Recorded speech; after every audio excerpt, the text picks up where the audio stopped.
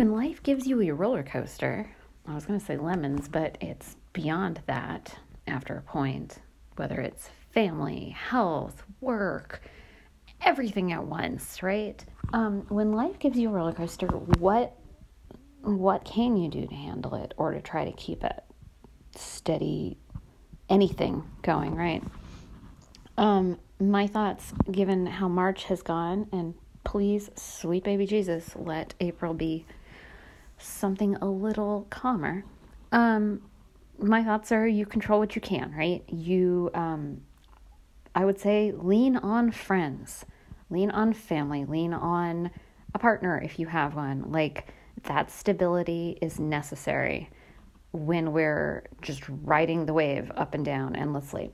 Part two of that would be, a lot of us stress eat, and I have done my fair share this month. But we can control putting good things in our system, so at least we have something we can feel good about, even if we're glued to a work computer or freaking out about various situations in life. And whatever little things you can do for yourself. I talked about walking yesterday, like just getting out and walking and having fresh air, I feel like gives me some control over my life.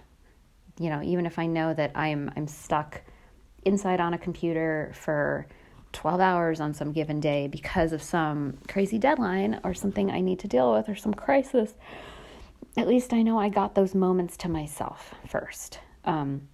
So figure out what it is that you absolutely need that's not negotiable, whether maybe it's dog training time or taking a nap. I mean, whatever it takes to survive that kind of situation, but to give yourself some small dose of self-care to feel like you've made an effort. I think that makes a difference.